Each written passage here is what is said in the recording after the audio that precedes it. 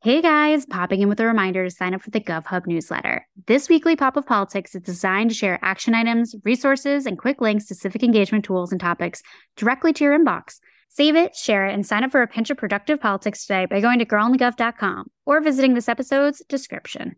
Hey guys, popping in with a reminder to sign up for the GovHub newsletter. This weekly pop of politics is designed to share action items, resources, and quick links to civic engagement tools and topics directly to your inbox. Save it, share it, and sign up for a pinch of productive politics today by going to girlonthegov.com or visiting this episode's description.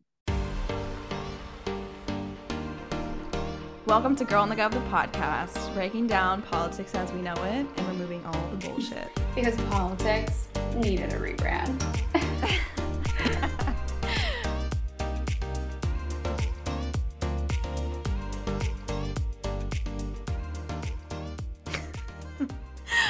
Welcome back to Girl on the Gov, the podcast. This is part 2 of our election series, our second pre-election episode. And for everyone listening, like crazy, but tomorrow is the election. Ew. And that is just something I cannot wrap my head around. Like the fact that we are close to like a post-Trump era potentially doesn't make sense to me. Like I don't know how to feel. It's just beyond me at this point. I know. I feel like it's like roller coaster of emotions. I like not to be like a negative Nance, downer at the party, but like I feel like it's not over till the fat lady sings. So 100%. Just like even thinking about this week ahead, it's like I'm almost like I was literally setting up a call today and I was like, oh my God, like it was for Wednesday. I was like, that could be such a depressing day. Yeah. It should be PTO. Oh, it should. Well, election day should also be PTO. Oh, I mean, that's a whole episode that we need to have. Oh my God, you're so right. Ding, ding, ding, ding, ding. Well, what caught my eye the other day was seeing Trump's rally in Nebraska. Did you happen to see this? Oh, yeah. I was like very cold reading the news. Very cold. Very cold. And rally goers were told to park at a certain destination and they would be shuttled to the rally. And apparently they did not have shuttles set up for the way home. So there was a bunch of Trump rally goers stranded in the cold. And unfortunately, multiple people had to be hospitalized for hypothermia. And that's just so basically no way to go. It was like the political version of like Fyre Fest.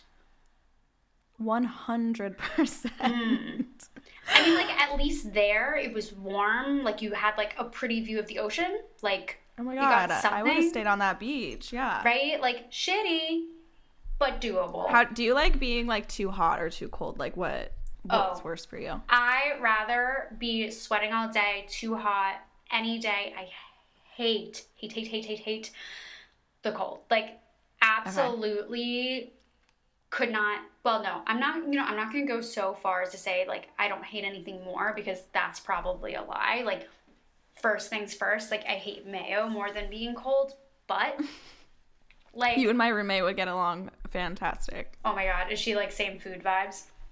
She can't even look at mayo. It's really dramatic, but I highly relate. Okay, so like in a game of would you rather have to chug an entire bottle of mayo or be at the Trump rally standing in the cold waiting for a bus that might never come?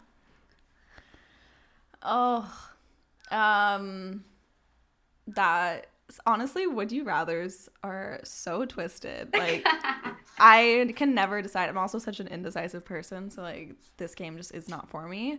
But I like when we're on the topic of mayo, like that concept and idea and visual of drinking a thing of mayonnaise is what absolutely, like that's where I draw the line with mayo. Like absolutely not. People who take scoops of mayo and eat it, absolutely not. Absolutely not. But if I'm like well dressed, like I'll take a few hours in the cold, like it's fair. over drinking mayo. I can't do that. Yeah, the consistency there, I just feel like it doesn't jive well. Oh my God, I just I think we need to move on from this topic. It's okay. So anyways. Well, today we are talking to Brianna Mahid of NextGen America. She is the National Deputy Press Secretary. And she is going to help us break down this day before the election stress and all the information you need to go vote and what polling means and all that fun stuff. So here is Brianna. Yeah, I mean, to start, did you want to pour your wine or... Oh, you got it. Oh, wow. No, but cheers, to the end of this election. Isn't that mind-blowing? It feels not real. I almost don't want it to happen because I just, it feels like it's something that I was imagining for so long, and now that it's right here, I'm I'm not ready. Give me, another 6 months, and then maybe I'll be ready, but... Yeah.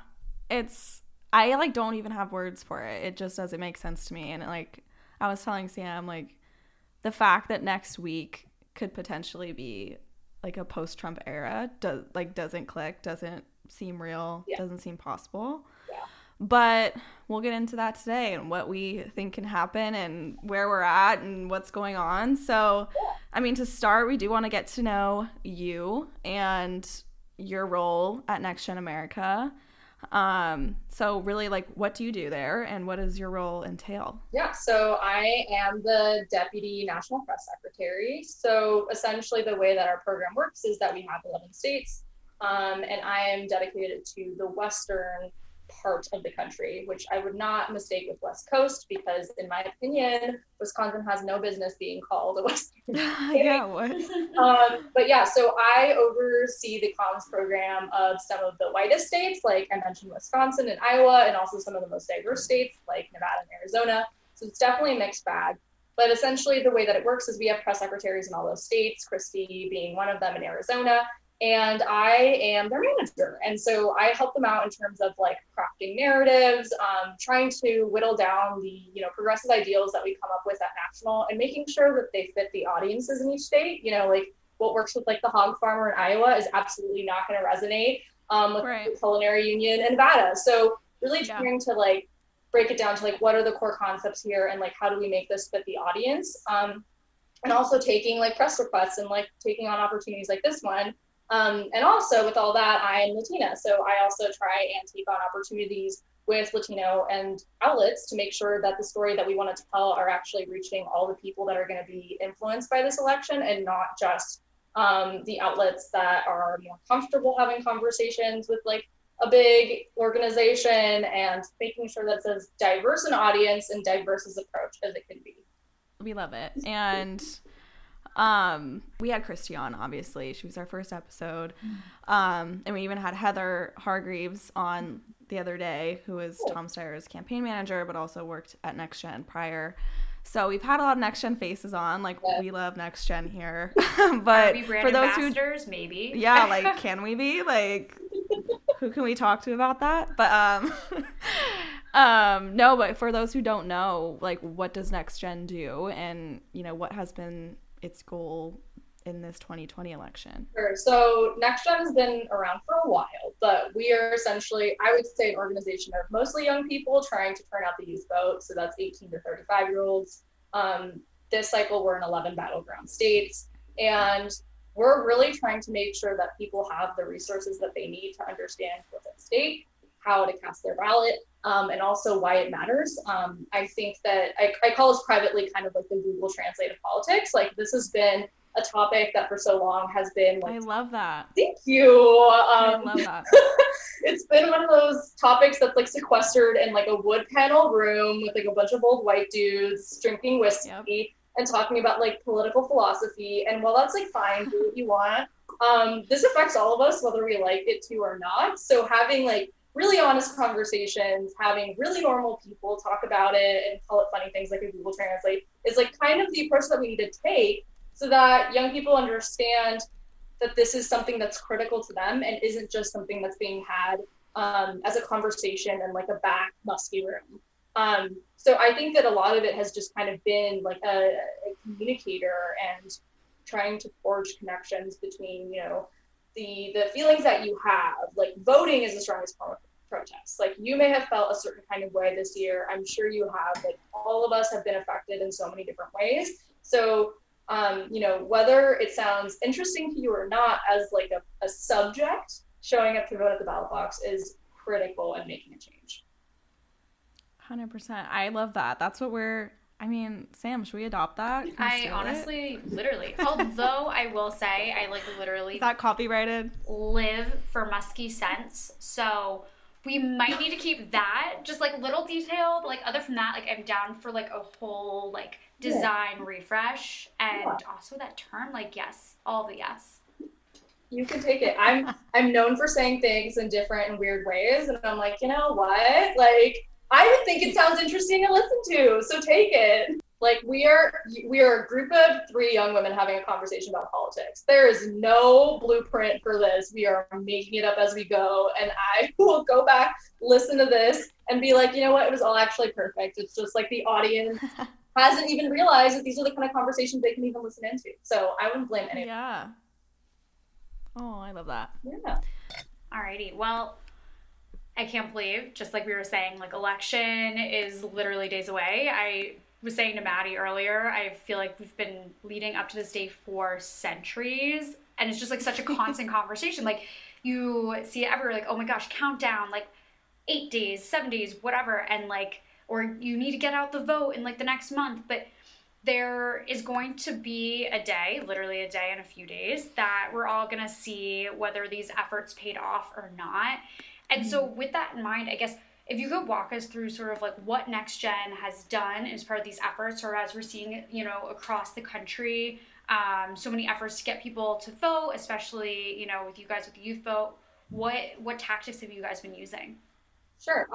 So one thing I would say, just starting off that question, is because of the fact that we're going to have so many people like voting by mail for the first time, and like absentee votes, and like all of these things being counted up and already like record-breaking numbers, I'm like, kind of, as much as I want this all to be over, but also not at all, like, we're totally not going to have like a firm answer on November 4th. So like, we might be able to chat about this 100 more times. But I would say, like, one of the things that Next Gen has done a really good job of is like there is no right idea and no wrong idea. Like, we're basically kind of trying to think about, like, what would you find inherently interesting as a person? Like, what concert would you go to? Like, what game would you play? What ad would make you laugh anyways? And then trying to bring a political angle to that. Because we know that like politics has been alienating and frankly pretty boring to a wide audience of people. I think that in, you know, voter turnout over the past forever, I guess, really, has been kind of a representation of that. Like, it's been missing the mark. So like, we've done like as weird of things like having a rave on Twitch, to having, you know, gaming on Animal Crossing, to creating our own holidays, and having like a vote by mail holiday, National Voter Registration Day, which is its own holiday, but being super audacious in our goals of like how many people we want to contact, and like literally sending them all lowercase text, like just being people, like that's my brand, you know, like autocorrect absolutely ruined my style when it comes to texting, but it's like one of those things where it's like, I'm sorry, right? That just fully triggered me, like, to middle school, and I thought it was so cool to like only like write in lowercase.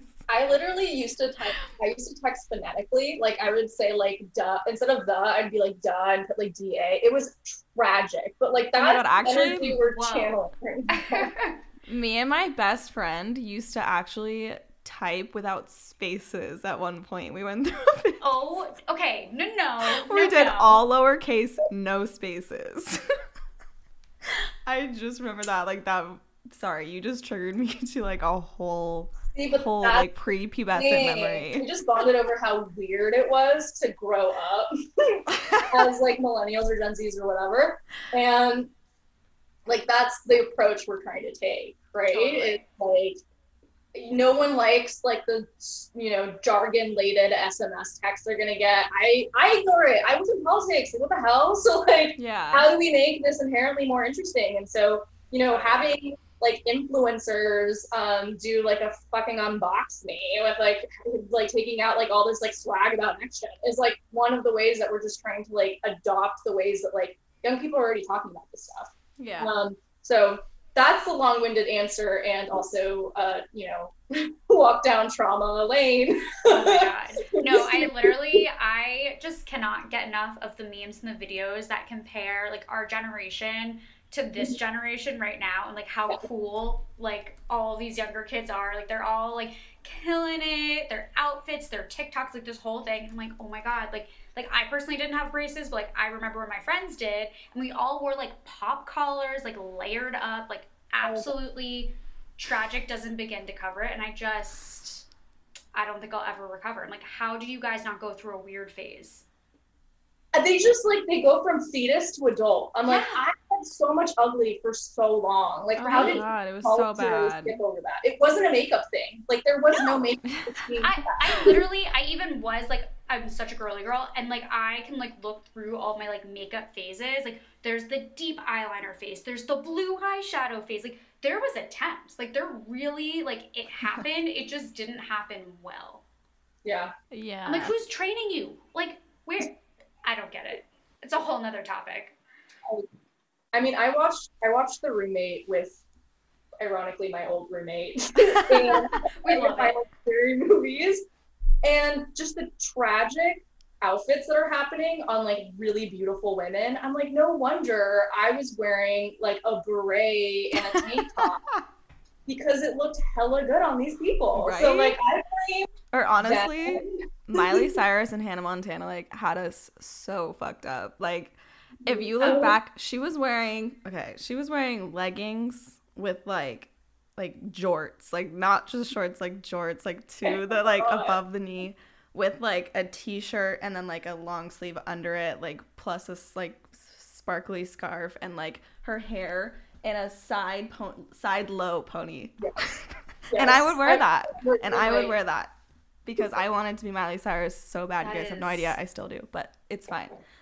Wow. But speaking of goals, there are obviously goals regarding the election on so many different levels. So presidential to the Senate to, it gets nitty and gritty from there.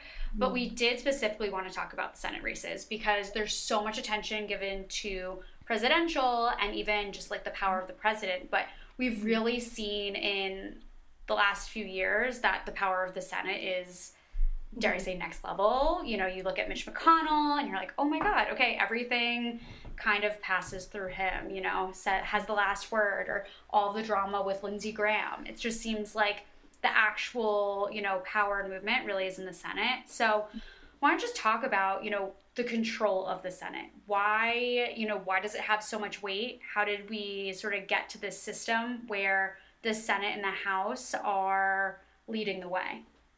Sure. So, I mean, taking it way back, we all know that the idea of our government from its foundation was to make sure that they were always the representatives of people's interests. And it's funny when you put it in those terms, it really just, if you think about I have my apartment complex and I'm going to pick one person who I vibe with, we probably have some of the same values. And I know that they're going to represent me 100% of the time when they go meet up with other people I've never met. It truly is that simplistic. But yeah, and so, the essential concept was how do we create people who have their full-time job really being making sure that the way we feel in our localities is represented. And so as a concept, it was really, I think, thoughtful and basically what is the foundation of a democracy? Fast forward all these years later, I don't think that there was an intention for the two-party system to get as polarized as it has. And so now there's this, this very strong attachment to how do I keep myself in power? How do I ensure that the Republican Party or the Democratic Party is wearing, the majority crown for as long as they can? And so I think that has really muddled how inherently community oriented it was supposed to be. So all that going to say is that, the Senate and the House have distinct powers from each other, and they have distinct powers from the presidency. And so there are things that the president just literally can't do without their agreement. If Obama wanted to, instate healthcare the first day he showed up, and that was something he could do alone, he would have done it. It was a struggle for a reason, and that's because there are some really powerful abilities and characteristics that are unique to these houses. So I don't know. I think there's so much at stake because some of the things that impact us the most, like, you know, healthcare, like criminal justice, like racial reform, like those are things that we're going to absolutely need to have pushed through our representatives, and not just a president who agrees to, you know, sign whatever legislation comes from the discussions in either chamber. Yeah. And so to kind of break down too for people so they can understand kind of where we're at with these Senate races and what we're looking at with the election, I don't know how things might play out. We currently have a Republican-controlled Senate, meaning Republicans hold the majority of the 100 seats, and there are 23 Republican seats up for election and 12 Democratic seats up for election. And I don't know. I mean, I've seen, and I think there's a lot of polls, which we'll get into polling later. I know that's like such a hot topic right now for everybody. But yeah, Democrats are kind of picking up momentum toward winning the Senate majority, and challengers are out fundraising Republican incumbents and leading in the polls. But with all that said, how many seats, first, like, let's get into the kind of the basics, like how many seats do Democrats have to win to take over control of the Senate? Sure. So if you look at kind of like you said, the numbers for a second, you have 53 Republicans, you have 45 Democrats, and then you have 2 independents who typically caucus with Democrats anyway. So they're, you know, defunct Democrats essentially. And what we really need, like bare minimum, is for Democrats to win Republican seats to have majority. And it's interesting because the place that we started in at the beginning of the pandemic looks a whole lot different than it does now. I think a lot of what we've gone through as a country, people are really starting to hold their senators accountable for like whether they were able to like keep their jobs or feed their kids, like get the healthcare they need, like the response, you know, keeping like states shut down if you like, apparently there's a philosophical view around that kind of thing. So also that, like, there are a number of issues that I don't think we would have ever measured a Senate candidate on before. So while I would say there's like certainly like notable seats and like seats like, you know, like the Arizona Senate race is a super hot race, and like Maine is a super hot race, and like, you know, North Carolina is a super hot race, but like, there's also just something to be said about like, we're just kind of trying to eke out those 4 seats. And then if we can take more, then like, heck yeah, let's do it. Because at this point, you know, we've had a Senate majority leader, Mitch McConnell, who like didn't have the decency to respect at least letting RBG like have one 24-hour window of like her family mourning, you know, the entire community that's, and including like ourselves without even like totally knowing her, have a moment of just respect. And for me, that was really like a breaking point because, you know, I can never imagine, you know, Biden pulled his ads when Trump was sick with Corona. And so to me, it's just kind of like a basic respect thing. And he, you know, took the power that he has to make an announcement that they were going to have a Senate confirmation hearing. So, or around, SCOTUS. So I think there's a lot to be said around like the outsized power that some of these people have. And of course, I'd love to see Mitch McConnell gone. But I also used to work for Senator Harry Reid, so of course I'm going to say that. But yeah, it's just one of those things that there's a lot at stake. There's a lot. Yeah, I think it'll definitely be interesting, especially Maine, looking at some of the voting records. I feel like this year that conversation has come up because so much of the time the commentary, like you're saying from the comms perspective, is so buttoned up, or it's so or it's put in a way that it makes it hard to pull apart because they seem so rational. It seems like they're you know, they're really appealing to their base. So you know, how do you make an argument for them going against it? But I feel like some of the voting records have really come out this year and really changed the game there. So I'll be interested to see if any of like the few times that they haven't voted with party lines will actually make a difference. You know, especially with Susan Collins and the Supreme Court situation as of late and voting against the nominee. I'm like, in my opinion, it's like, okay, well, it's like a little too late, but I wonder if that's like the common consensus or if it's just sort of my like more liberal point of view. Totally. I mean, I could live and die in conspiracy theories, so like I won't even go there with you guys and listeners, but like I do think that there's something to be said around too, like there's a reason why people don't feel like politics is either accessible or like comprehensible, and part of it is just like, or comprehensible, is because like frankly people are having these conversations for years and years and years on the record, and you're kind of like, she seems rational, and then she goes and votes for something that's like, in my opinion, completely immoral. So I think it's something to be said around too, how like that is strategic in itself. Like there's an assumption around, like people only reading like what's in the headline and just seeing like a fairly positive quote and being like, okay, like I'm not crazy about the people that, I've seen vote. I'm okay with whoever my neighbors or community voted into office. She seems to be saying fine things. And then the average person is probably not wonky enough to like track voting records. So there's a disproportionate amount of pressure on people who have like a deep know-how around politics to try and, replace these representatives because they suck. Like if you really sit them down, like it doesn't matter what you say, it matters the actions that you take. And if you place the Republican Party in many cases over like the people in your state, you're going to make some decisions that really affect their lives negatively. So yeah, I totally agree with you. And I'm eager to see how much it ends up mattering, but as long as we can kind of convince people that their vote matters, I think we'll see some positive momentum there. Yeah, and I think also maybe like light bulb moment or idea, but we were talking a little bit about sort of the idea of rebranding politics, making it more accessible, making it more fun, whether it's like texting in lowercase or putting in pink, like whatever it is. And like, I wonder if there's a way to do that with voting records. Like, obviously, we're coming up with ideas that we can do that for just getting the vote out, getting people registered to vote. But, like, why not that level? Let's like, remove, like, the need to be, like, a policy wonk to be super into it to know that information. And I think that's, perhaps where we start on some of these changes. Yeah. And that's why I always like, I had an interview recently where I was kind of posed the question like, okay, who is the ideal person to be leading political conversation? And my answer was like, honestly, the least jaded, least politically experienced person, because they are going to whittle down these super nuanced topics into something that's like understandable by them and then the people that they talk to.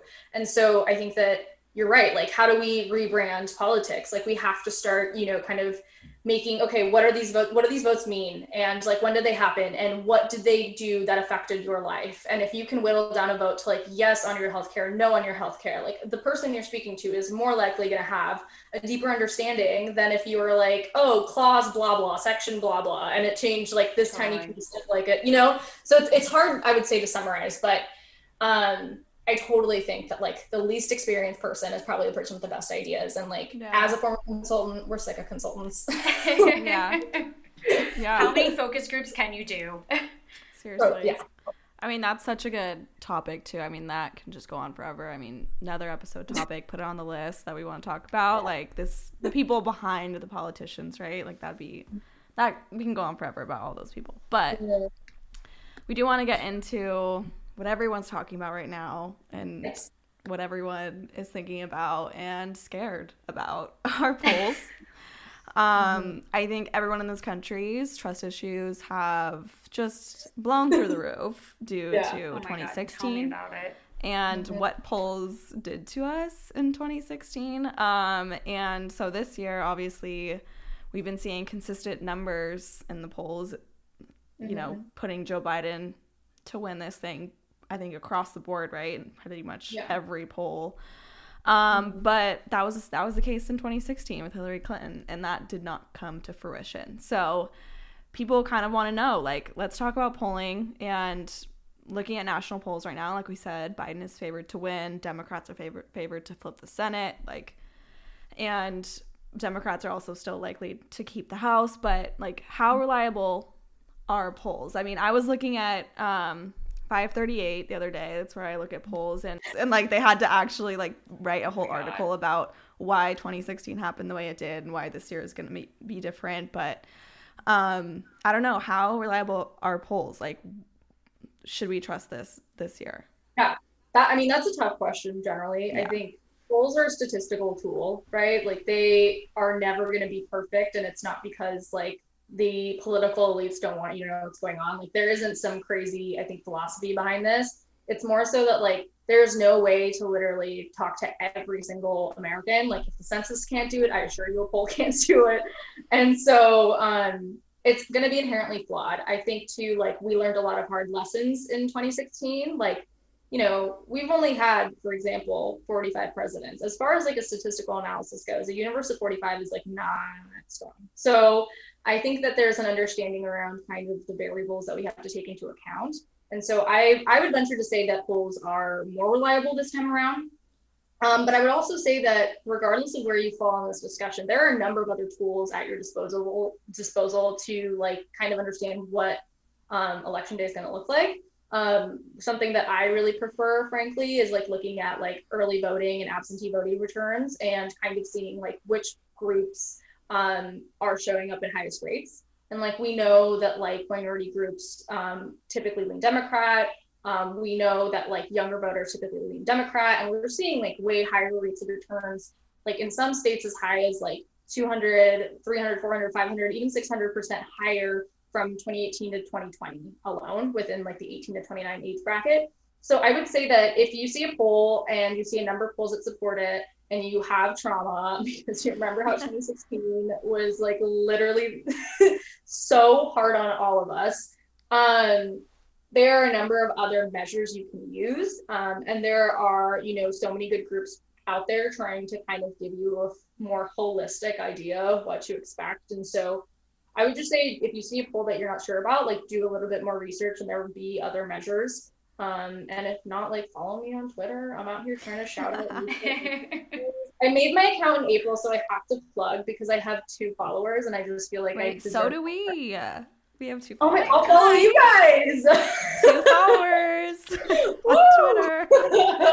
But yeah, like there are people like, you know, I'm in my sweats day in, day out working with a progressive youth vote group trying to find better data to make a traditionally like, you know, unengaged and like group of people that are seldom invited to the ballot box for what I consider to be failures of the traditional voting system. And so to me, I'm going to try and find better numbers, and that's my motivation. And so I hope to God that that's more reliable than a poll, frankly. So yeah, that's my long answer, but it's not a yes or no. Well, I think that also kind of leads like into our next question, which is how do polls impact elections? Because in thinking, okay, if you see, for example, say you're voting for Biden and all of a sudden you see, oh my gosh, the polls are through the roof. It looks like a slam dunk. Like, does that stop people from being like, oh, my vote's going to matter and keeps them back? Like, or, you know, is there some sort of like opposite effect? Like, can numbers also here have a detrimental effect? Oh, I think it's a fabulous question. Yeah, absolutely. I think that one of the things that we're shifting to in terms of like our calls to action as we get into the final days before the election is don't be complacent. Like I live in California, I live in San Francisco, like dear God, like I could be complacent. I could, you know, I have plenty of people around me who will say things like my vote doesn't matter. And you know, I think it's one thing to vote, and then it's another thing to be like, cool, I did my piece. Like, if you're in, especially battleground state, like, you also have a responsibility in my mind to like urge your friends, urge your family. Like, you have a group of people you're uniquely attached to that are way more likely to listen to what you have to say. So it's not really just your one vote. Like, your existence can actually like turn a couple dozen votes. And like in some states, like, you know, the presidency has been determined by like a handful of votes. And so it really is important. And so if you're deciding to take a chance and say, okay, the polls seem fine right now, I'm going to sit this one out, it's all going to happen the way it is. Like, we don't know if we're going to get into like a Bush v. Gore situation like we saw in Florida. Like, we have no idea if we're going to get into a place where it's going to be so close that you're going to have wished that you went out and voted. And if you don't find that like a sufficiently seductive idea, like make it a thing with your friends, just go chat in line. Like, yeah. And it's more than the presidency. I think that's something we always need to push to people is there's down ballot races that are very important. We've talked about the importance of local government too, and that's on the ballot, and that those votes absolutely matter no matter where you are. So definitely always remember that if it's not the presidency, there's other things you're voting on that have serious impacts, and you should definitely have a say in that. So it's definitely important. But another like question on polling, I guess is like, has anything though in 2016 ever happened before? Or is this like, because a lot of people did the research after 2016, like what the hell happened? Like we thought Hillary had this. Yeah. And there were all these different theories, like, you know, closet. Oh my gosh. Sorry, my mom's calling me. Last episode, she was in the window. Now she's calling me. Okay. It's okay. I'm sure. But no, so people had theories that, you know, there were closet Trump supporters. There are people who lied to polls because they're almost ashamed to say they're going to vote for Trump. Like, couldn't that happen again? Because I feel like this is, like, this whole polls aren't true thing is really seems like a Trump era kind of thing. Because I don't know, and I don't necessarily know the answer to this, but from what I know, I don't think that this has happened before, right? Mm-hmm. I think it's really hard to compare. Like, there have definitely been polls that are wrong before. I would definitely say, like, there are instances in which, like, newspapers ran headlines, you know, celebrating the wrong president winning an election. Like, this is, in a sense, happened before. But right now, it's very much like apples to oranges because, you know, I don't think we've ever seen a president, you know, actively bash on news just as an entity and, like, you know, early voting or vote by mail. Like, there has been a very concerted effort around dissuading people from trusting these sources. So I would say that there's that's part of I hope you're okay. The red wine can get weird. I just choked on it. I'm okay. I'm okay. Sorry. Go ahead. We are unwell. Yeah. If this episode isn't relatable, I don't know what we need to do. I know. I don't know what we need to do besides this.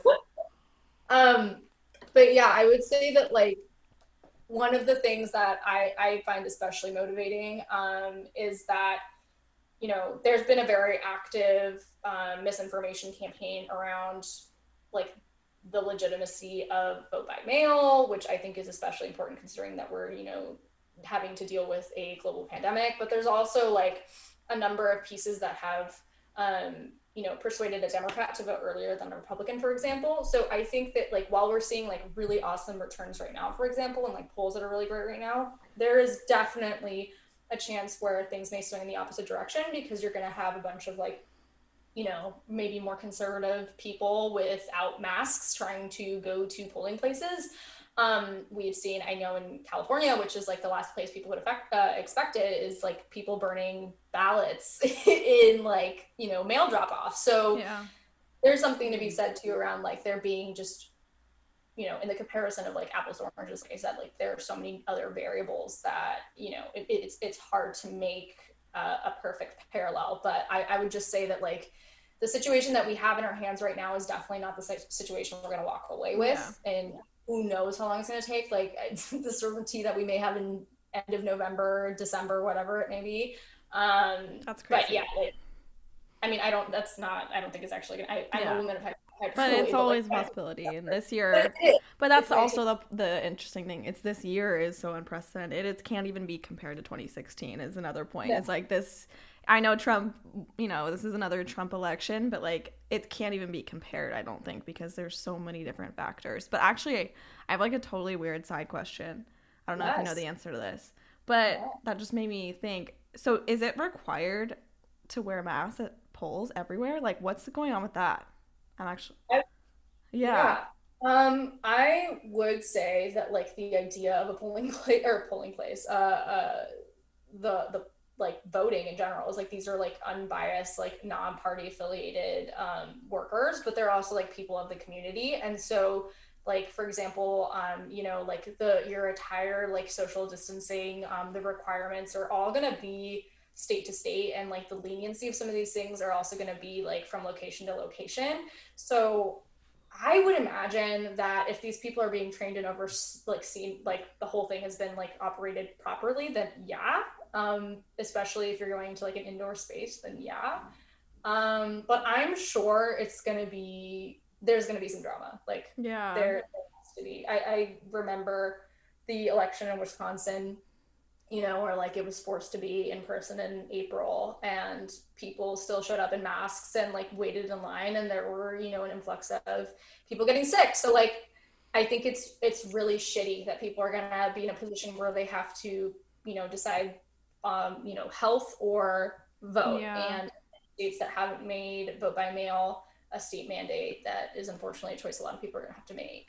I think that's actually, like, the perfect segue to our this is a stupid question segment, because our first question is about what you can wear to the polls. You know, can you wear voting paraphernalia to the polls? Can I wear like a Biden flag and then like a hat, and then maybe I'll like wear a vest over it? Like, I don't know, like what is allowed and what's not, what's gonna like get you turned away? Yeah, so that's an awesome question. I actually had to look it up because I've always been an absentee voter. So I was like, what in the heck?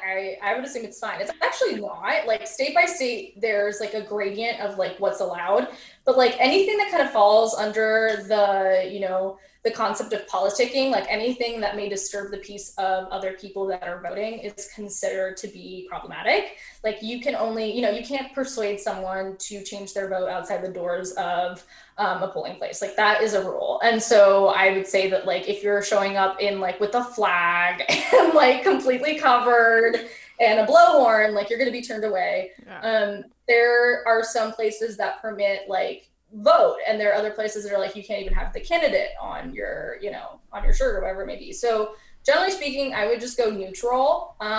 Wear your red, white, and blue. I'm sure that's fine. Don't be obnoxious.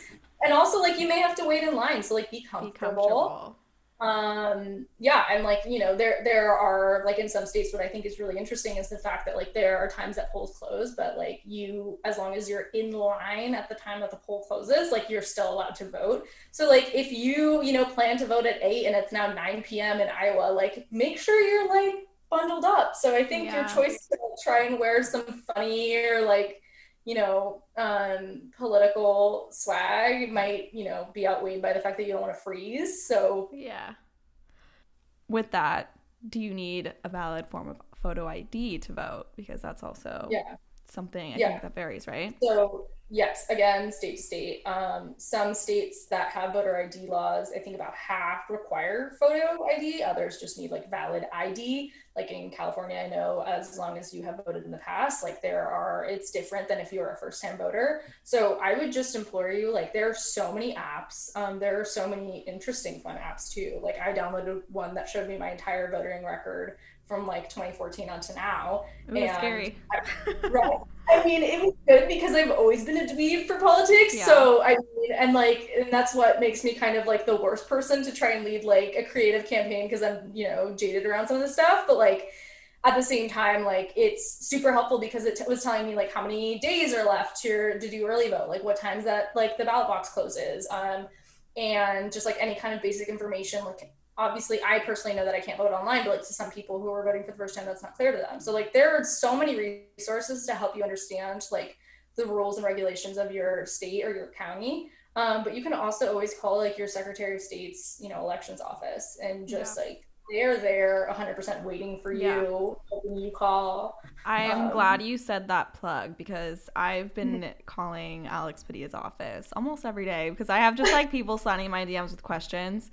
And I just like call, and it's actually so easy. Like it's easier than like scouring the internet sometimes. So if that's a really good resource. If you guys have any questions about voting, as specific as it gets, they literally know like all the answers, and it's for your state particularly. So that's the other thing that gets confusing is like photo IDs aren't required everywhere, for example. So it's hard sometimes to like go on the internet and find the information you need. Yeah. So I definitely suggest it's like a great call, like to call your Secretary of State's office. I've called them multiple times like this week, and they've been great. Yeah. Like they really have. They're prompt and know literally everything.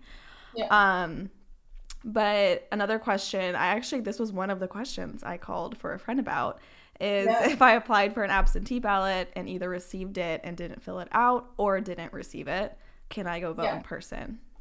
Yeah. So again, state to state, but I say like one of the important things in some cases, like if you have like physically have your ballot on you and you decided that you rather vote in person, like that is an option. You just may have to like surrender your ballot. And sometimes you might have to, you know, vote with a provisional ballot. In other cases, if you like full on requested to vote absentee and you haven't gotten it yet, like absolutely call your Secretary of State, because that's weird. And you know, this is also like an imperfect system in that it's being scaled to a level of political participation that we have never seen before. And regardless of people's interests or not, like there are states that are like California, like everybody got a vote by mail like ballot, and like so did Nevada and like countless other states. And so you know, there are going to be a little bit of wait times, and if you do turn in your ballot and you don't get, you know, say like an alert about it being received, that may also be completely fine, because in some cases, you know, they're a couple of days behind because they're still counting. Yeah. But I would also say with that recommendation, I also want to be, you know, cautionary, because some states have restricted how long after November 3rd that they're going to count ballots. So if you're getting too close to the deadline, literally just go drop off your ballot. Like if you are like, it's November 2nd, like I would honestly say like screw dropping off in a mailbox, go to a secure ballot box drop off, because that's really like, that's your safeguard to make sure that there's absolutely no lag with like the mailing system or like counting times. So yeah, this sounds also wildly complicated, but straight up, just like what was it called? I literally downloaded like Vote With Me. And that's it. I know everything about myself and everything about California. So like do that to meet new people. I want to download this. Yeah, we'll put that in the description of this episode. Vote With Me? Yeah. That's cute. Download that right now. It really like, it, you know, fuels my ego. It tells me my entire, you know, voting history. I was like, look at me go. Like, wait, that's cute. It is cute. No, but that perfectly leads us into like our takeaways for this episode for people listening. When this comes out, it'll be literally the day before the election. It will be November 2nd. Oh my God. And I'm sweating. Okay, no, but anything else, like we just want to plug literally every voting resource tip, everything. Like let's put it all out on the table right now. Like to start, our first thing we have, obviously make your voting plan and have a voting checklist. We will provide a bunch of links in the like episode description for this. But like, can you tell us what a good like voter checklist is and voter plan, especially like right now when people are listening November 2nd. So that means they're going to either be voting drop off or maybe going in person. Like at this time when people will be listening, what is the voter checklist to have? Sure, absolutely. So that's a super great question. And I'll start with this. Like, we are if you're listening to this on November 2nd, like we are running out of time in a good and bad way. So I would say like the first place you need to start is literally look at your calendar and be like, okay, I know I have to work from these hours. I know I have this meeting that could go long. Like really be honest and realistic with yourself on like what your constraints are. Like, do you wake up early enough? Do you know that you're going to hit, you know, I don't know. Like, you know, like, are you going to turn off your alarm? Like, make your plan to suit who you are as a person and the constraints of your life. Like, if you know you're going to be stressed out, if you know you have a test, if you know, like, whatever it may be, make the plan that is the least tiring and draining on you. And if you're listening to this at 1 p.m., like, make that plan at 1 p.m. and try and get it, like, in action at 2. And I know that sounds so extra, but, like, you never know what pops up. And like for whatever reason you may be in a, you know, case scenario you weren't expecting where you have to like hang out in class or home, whatever, later, and you can't make it to the ballot box by 8 or 9. And I would say like there are so many amazing voter organizations out there. Like you could honestly check out like Crooked Media's Vote Save America. You could look at Next Gen stuff. You could look at this app that I just plugged after downloading it 2 a.m. last night. Yeah. Like there are so many, there's so many different resources that will give you the skinny on like what you need to know. And so just familiarize yourself with like what are the requirements of your ballot or of your polling place. Like you do not want to be caught flat-footed and like not bring, you know, valid ID if you need it. Like if you're going to be like myself and I'm an overplanner, like I would bring passport, my real ID, my driver's license. Are you driving there? You got to bring your ID. Like you might as well bring it. Bring your wallet, exactly. Whatever you bring to go out to the grocery store, that should definitely be in there at the minimum. Like absolutely. And like also like you may find yourself like at the polling place and like ask that person questions. Like I'd rather not come to it, but like you can. So like, you know, this is a system of people for people, so it's not going to be absolutely perfect, but like I would just say like look up some of the organizations they named. Check out their resources. They're also going to be pushing, you know, because they are just as invested as like hopefully you are to make sure that you vote. they will be posting information that is specific to hopefully your region if you find a local organization, or, you know, information that'll help guide you. So I would just say, be real with yourself, know what you have coming up, familiarize yourself with the requirements of your, you know, state or county, and then just plan to vote as early as you possibly can. And if it's day of, then girl or guy or they, go.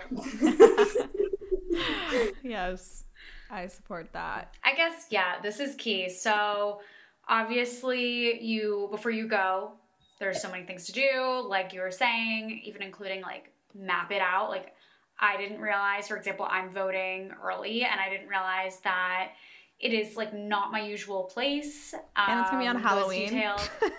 Oh yeah, by the way, super spooky. I'm voting on Halloween. And I'm like super amped because I really want to see like who shows up in a costume.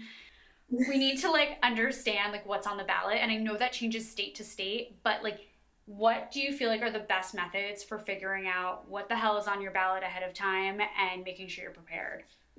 Yeah, totally. So I would say, I mean, like, I think California is a great standard of comparison here, because it's honestly just like, we're the best and the worst. Like, we have so many things, and like, I'm in San Francisco, so we have so many ballot initiatives, so many propositions.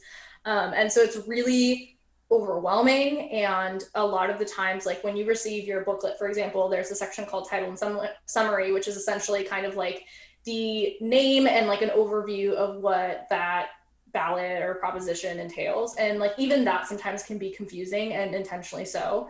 So something that I do, something that I actually recommend to a lot of my friends, is like, I go to like my trusted news sources and their recommendations, and also like their endorsements. Obviously, like some opinions that I may have may differ from, like, for instance, the San Francisco Chronicle or the Los Angeles Times, which is like kind of some of the voices I look to give me information.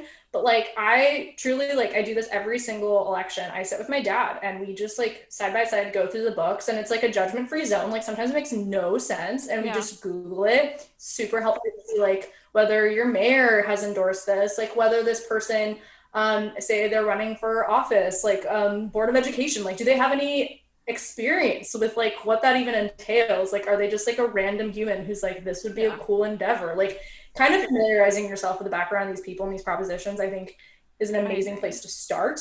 But yeah, it's going to be a little bit of studying, but like, it will change a lot if depending on like, what I definitely agree with that. And I think for me too, when I'm looking at my ballot, first of all, I use Ballotpedia usually, especially because, well, for candidates, I think it's different, but for, again, California, there's so many propositions and everything. And so Ballotpedia is helpful, and they also tell you like who supports it. But it's helpful to see the supporters and the opposers. With Ballotpedia shows you all of that. It shows a breakdown, what a yes vote means, what a no vote means, who supports it, which is super helpful. And then we've also had an episode with Know Your Vote, which is a great resource as well that really helps break down the candidates local to you. Yeah. And to that point, it's like super streamlined. Look at like who is on your ballot for your state, and you can literally see like issue by issue what they care about, what they're voting on, whatnot. There are definitely some surprises. I think Maddie and I can both like speak to this about certain candidates that we learned through this resource. So we definitely recommend checking it out. On the similar, you know, in a similar vein, definitely if you're really gung-ho about a certain issue and are curious what politicians want to or are voting on certain issues, like this is definitely a great way to do it as well, whether it's even for this election or just generally having that knowledge. Know Your Vote is definitely one to check out. The other thing we have on here, just like a bunch of stuff, but one of them is like tracking your ballot if you want. I know that's also state by state if you can do that, but like I was able to go see that my ballot was counted, which is exciting. So like do that if you can.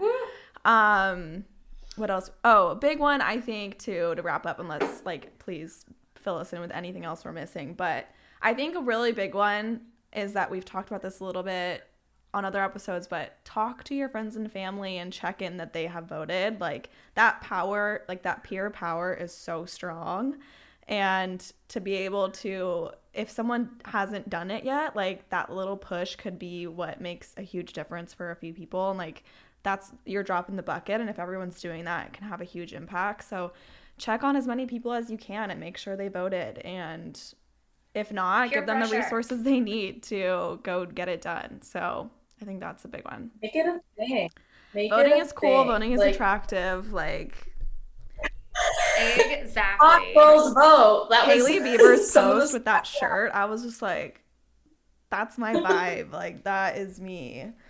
But yeah, I mean, politics affects all of us. Like, literally, I'm the most opinionated human I know, and that's kind of an insult, but also self-recognition. Like, how could I not vote? Like, given the opportunity to express another opinion, why wouldn't I take it? Like, that's yeah, seriously, take ownership of it. Exactly. Be proud of it. Be like, know that like you're putting your voice out there. You're letting everyone know your opinion, regardless of if they want to know it or not.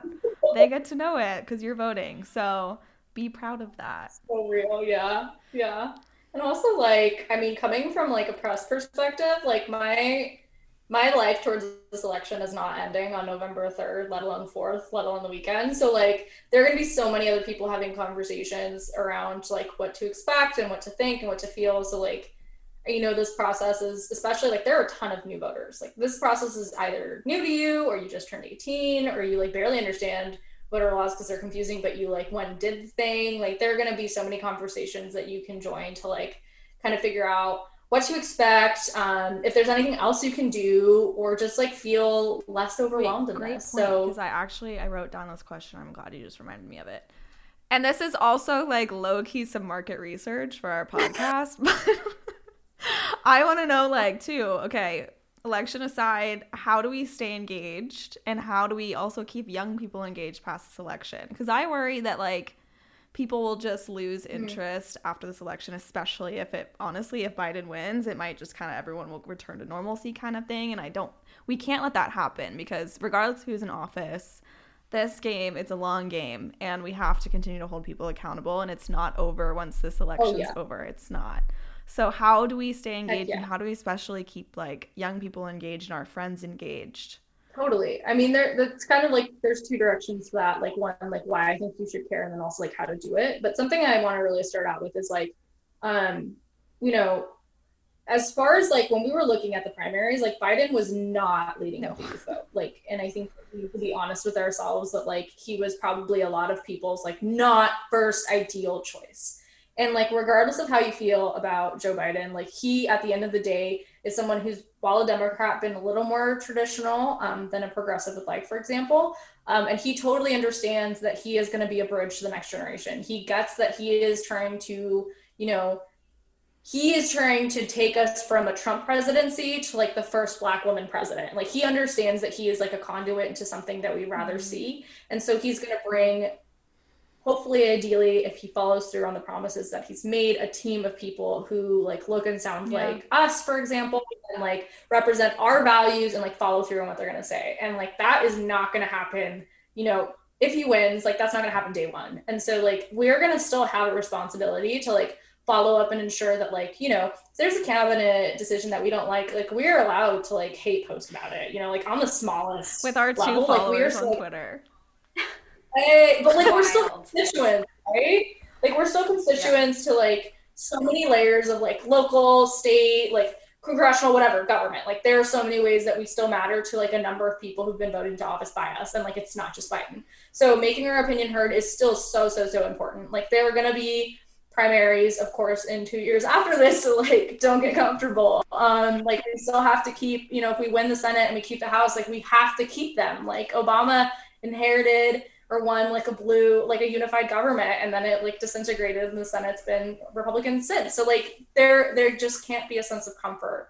I would say too that like, you know, the way to stay involved is like make politics your own. Like I think that the reason a lot of people have felt completely alienated by this process is because this process is boring as hell sometimes, and like frankly the conversations had around it are not inspiring, but these are things that like we live through. Like if you have had a struggle with the healthcare system, if you have had a family member go to jail, if you have been on the either good or hard side of a policy going right or wrong, like you have a unique story to tell. Taxes. And if you buy tampons, if you buy like skincare, like this stuff is all stuff that is decided by politics and policy.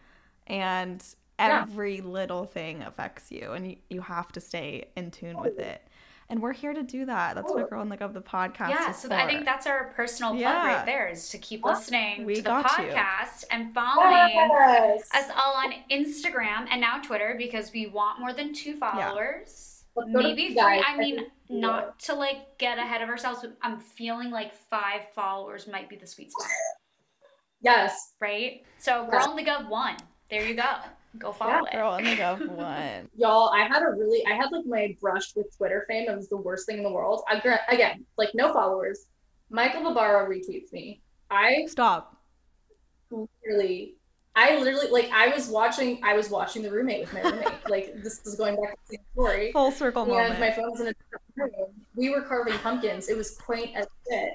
And I leave my phone in the other room, and my phone's blowing up, and I'm like, the hell? And one of the press secretaries in Florida sends me a screenshot, and was like, Michael Barbaro retweeted you. And I was like, stop. I know. Was it like a funny tweet? No, it was about the informative tweet. Yes, that's why I'm plugging my USPO. Well, I was about to say, because I don't see Michael Barbaro being like a funny tweeter. No, I mean, I do give some like really real takes, like had a hard day today, but like, no, that was not. What do you mean? But I was like, yo, Michael Barbaro is my Kim Kardashian, and I am Taylor Swift. Like, this is horrible. Like, trolls were after me. So like, I almost. And like, I literally have, like, it's been since April 2020. Like, go look at my plug. Go look at it. There's nobody following me. So Twitter is horrible. scary. Like, I think we should Twitter is scary. I know. Oh my gosh. Yes. Well, thank you so much for coming on. This has really just been like so fun, first of all. But for everyone listening, don't forget to go subscribe. Follow us on Instagram. Follow Next Gen. Honestly, they have the best content. Yeah. And just housekeeping for everyone. We will have an episode drop Thursday, which will be a post-election episode. Hopefully we will have an idea of where we're at that point, but who knows? But we will be breaking down whatever is going on that episode. So definitely don't forget to subscribe so you don't miss that. Thank you guys. You guys are the best. You're doing the hard work. Like, so are you. You are the Google Translate of your community. We're going to steal that. Sorry. You can take it. It's so good. I'll pray for you, pray for us for this election day and whatever happens. Seriously. Like, I hope you have the best of mental health for the next couple days. Yeah. Cheers, guys. I have 6 new bottles of wine that I will be. Well, there it is. Sunday. Then you're good to go. All right. At least you're scheduled. You're planned. That's all that matters. You prepared for the vote. Yeah. All right, guys. But tomorrow, election day. Go vote if you haven't voted. If you have voted, congrats. Like, honestly, go celebrate. And again, don't forget to subscribe. Follow us on Instagram. Follow us on Twitter. Boost those 2 little followers. And we will be talking to you guys on Thursday.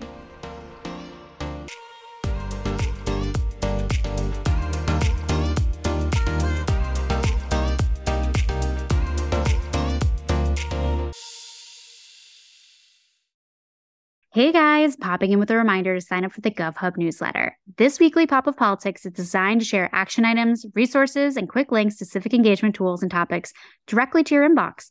Save it, share it, and sign up for a pinch of productive politics today by going to girlinthegov.com or visiting this episode's description.